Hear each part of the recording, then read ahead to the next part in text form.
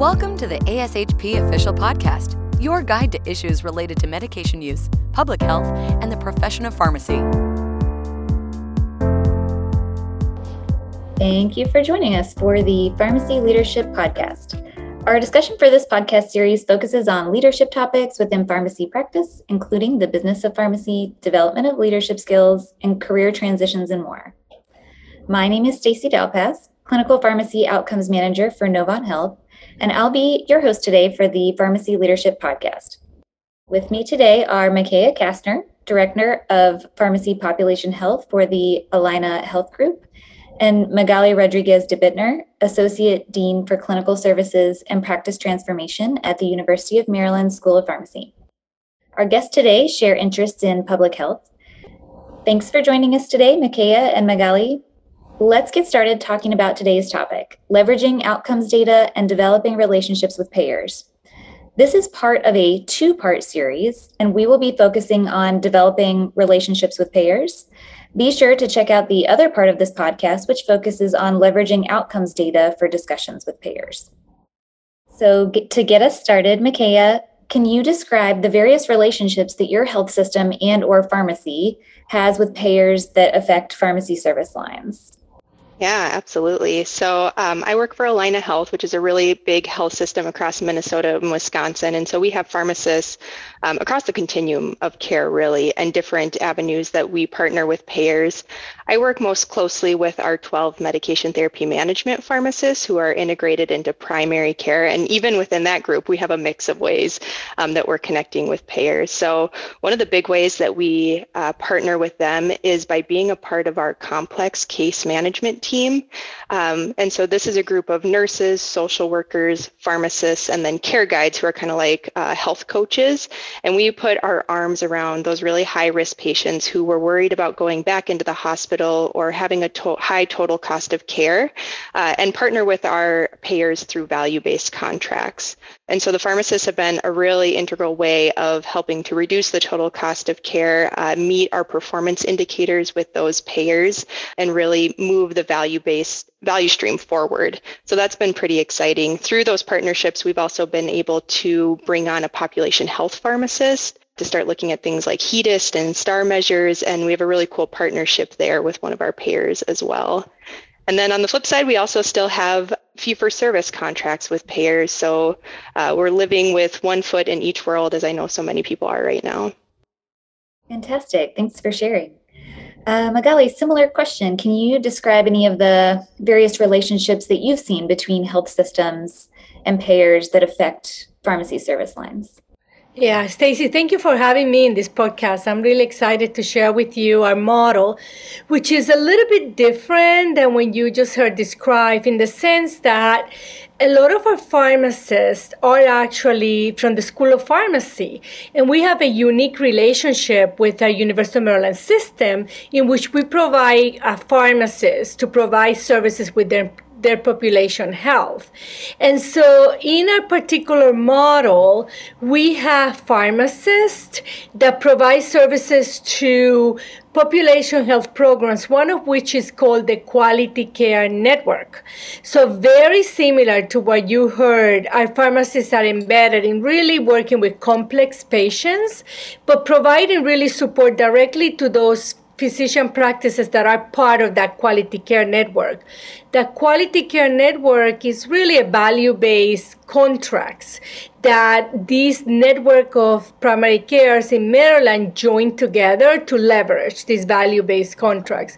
We have about 300 physicians and a couple hundred practices that are part of this. And within that Quality Care Network, we have relationship with payers based on outcomes. So some of those payers are, your typical Aetna, United, Medicaid, Medicare, where pharmacists, again, working through physician referrals, so those complex patients will work with them to attain certain quality metrics and then get, performance payments for those. In addition to that, that same cohort of pharmacists, we served in Maryland what is called the Maryland Primary Care Program. And that is a unique program in Maryland because it's for Medicare fee-for-service patients. There is a part of the Innovation Center of CMMI where practices could also participate in that program in kind of a value-based performance payment, but with case management fees. And our pharmacists then provide the same support system, a lot of comprehensive medication therapy management, a lot of complex cases, working with a case manager or a transition team that supports these patients, including social workers, including a lot of other nurses and support staff to really provide support to those patients. So in there, we have, again, Medicare, fee-for-service, and we had Medicaid. And I think something unique that we also provide, when you talk about payers, it also triggers in my mind insure employers who also are payers, all right? And so one of the things that we do for the University of Maryland system is that we also provide services for their employees and the beneficiaries. So we do have a cardiovascular program where we provide diabetes, hypertension, high cholesterol, and in many cases, post-MI management for those patients that are the employees. Fantastic. Thank you both for sharing a little bit about your background and the practices that you've seen. Makaya, being involved in population health, I can imagine there has been an evolution of how Allina and payers have needed to engage to create models that enable patient care, but also cost effectiveness and meeting provider and payer goals. Can you talk a little bit about your health system's engagement with payers? And also, maybe later on, we can talk a little bit about barriers to the optimal relationships with payers. Yeah, absolutely. So this has been a journey for us. We started back in 2011 with just one pharmacist, and it really started as a pilot program to see, could we integrate a pharmacist into our clinics? Could we integrate a pharmacist into our care management teams? And then could we show outcomes? So not only that the patients are healthier, but that they also, it costs less to take care of them when we have a pharmacist involved. And so with that one pharmacist, we were able to show just that. So we reduced total cost of care by about $2,000 per patient when they saw the pharmacist, and then also reduced hospital admissions by around 12% and ED visits by 10%.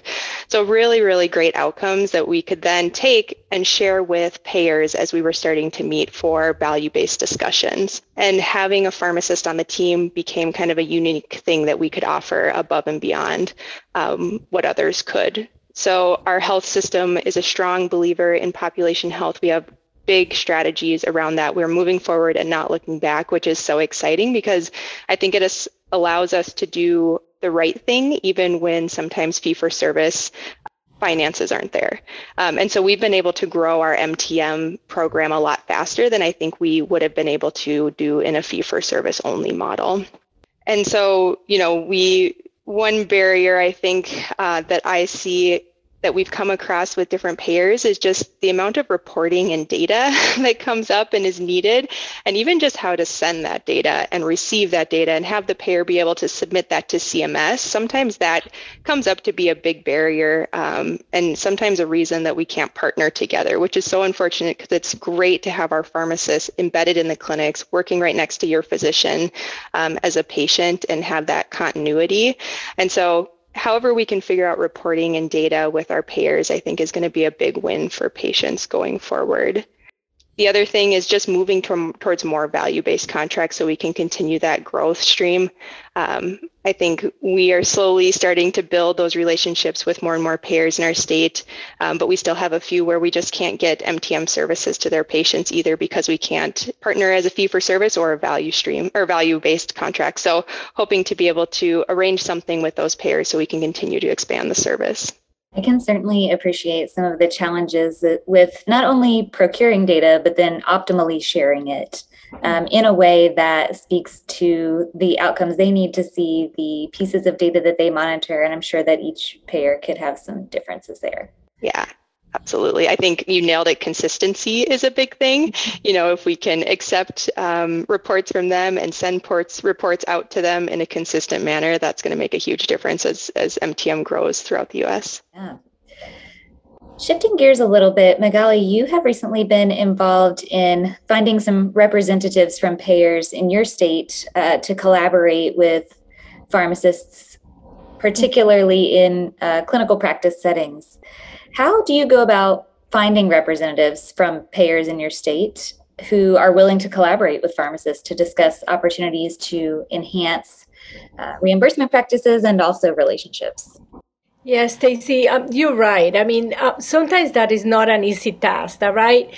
Finding representatives may be easier, but finding the right person. I think that part of the challenge is when you're trying to reach the decision makers that right within those payers. That's where it gets a little bit more complicated because you may not be able to know what department or who exactly it is.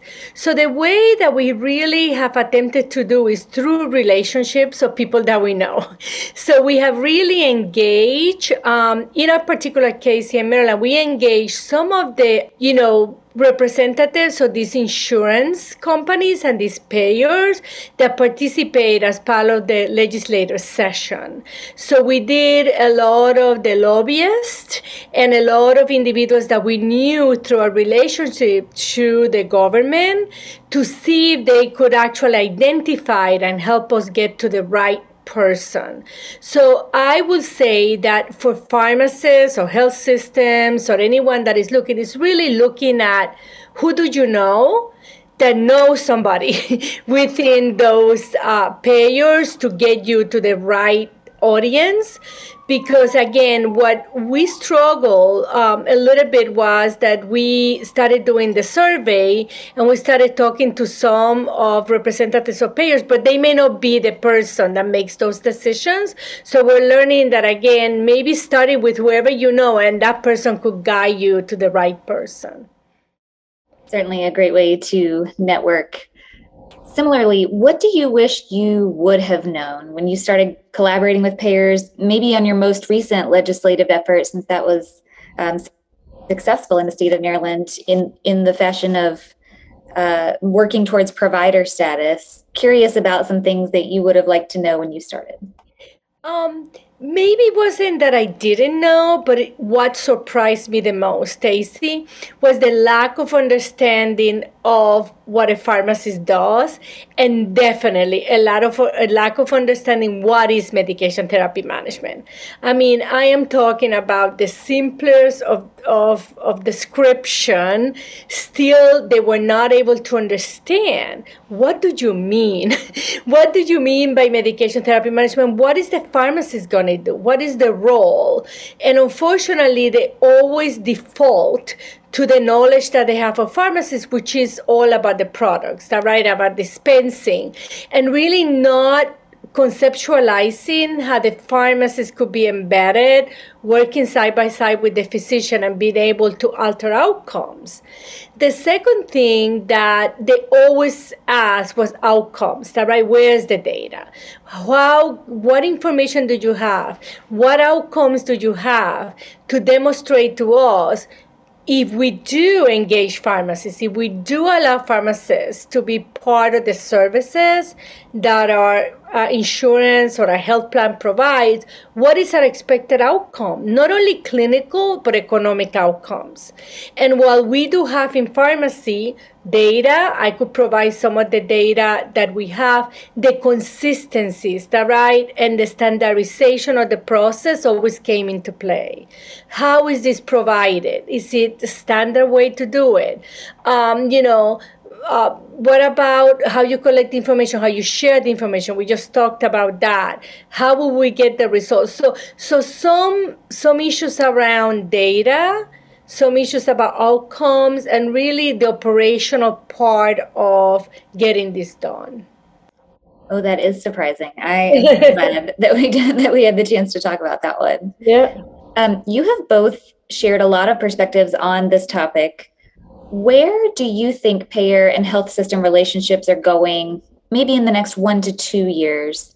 And where do health system leaders need to be focusing our assets and personnel to help ensure that we are key contributors to patient outcome goals, as well as fiscal responsibility? Maybe we'll start with you, Magali. Okay, so definitely I share what Michaela said about value-based. I mean, I think there's what the future is really creating this relationship with payers and these contracts around value-based. What is it that, and really maybe even more in risk sharing, more than, I think that now in many of these value-based contracts is being, a payment for case management or an upfront payment. I think as we're moving forward, it might be more and more the health systems and these physician practices really taking risk and will not get those payments or those performance unless you achieve these metrics that you agree with. So I think value-based is really where a lot of what we're going to see really come into play. I am an optimist, so I really think that you're going to start seeing more attention being paid to the pharmacist and what the pharmacist can contribute to that whole overall contract and achieving those outcomes. So I see that in 1 or 2 years, health system really got to get their pharmacy team organized, ready to go, and really develop a consistent model that they can sustain, not only in the ambulatory care clinics, but also in some of these physician practices that many health systems own. So I think that that's going to be really, really important, paying attention to value-based. And in terms of the leaders in a health system, particularly the pharmacy leaders, they really got to get the message to the C-suite.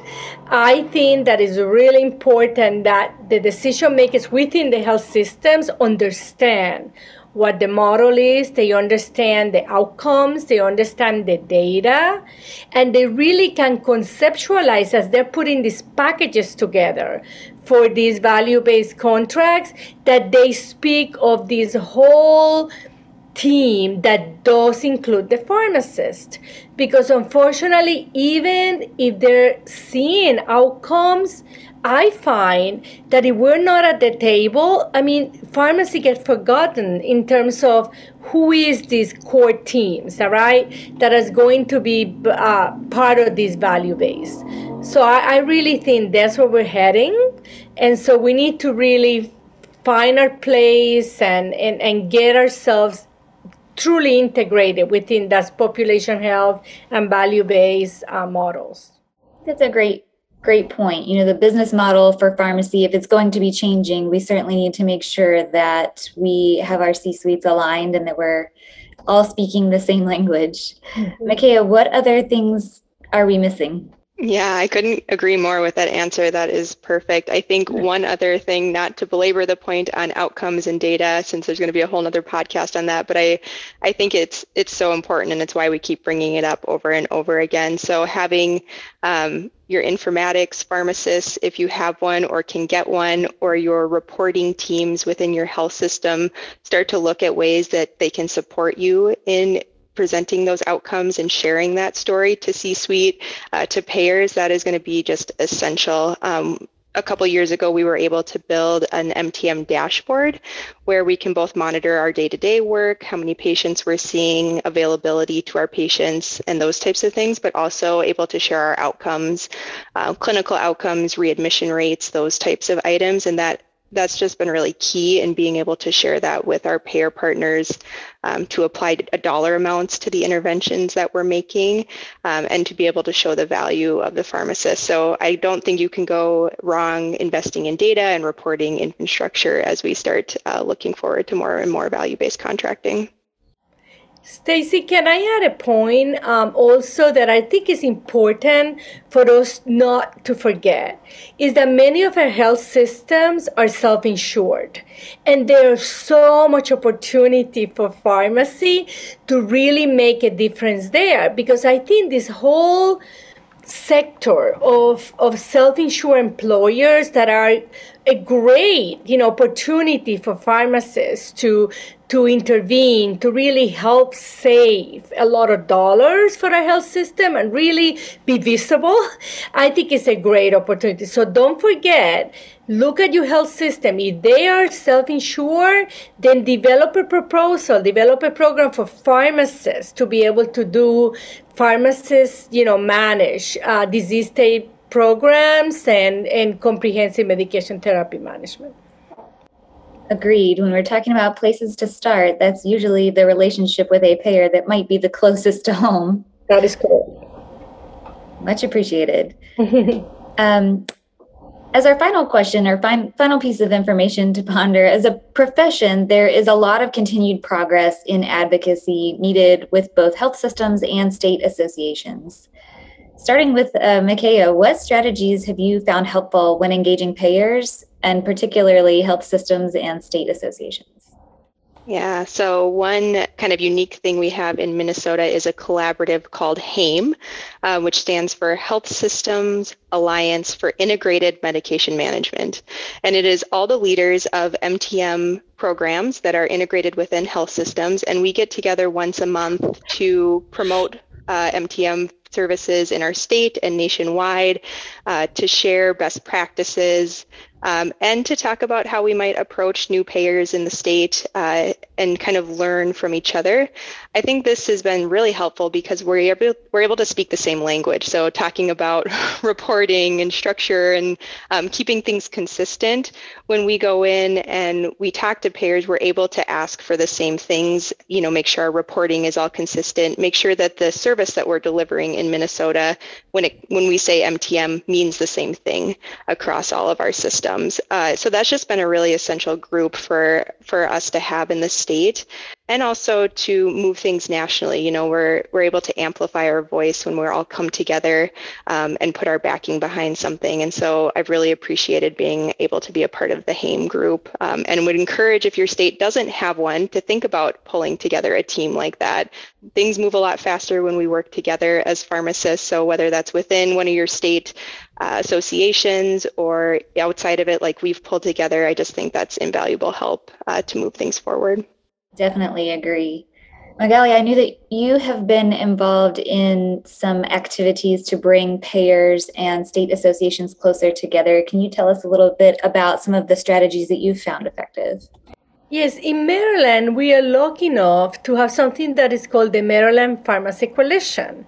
And what that is really is a group of all the pharmacy organizations in the state, plus also the schools of pharmacy.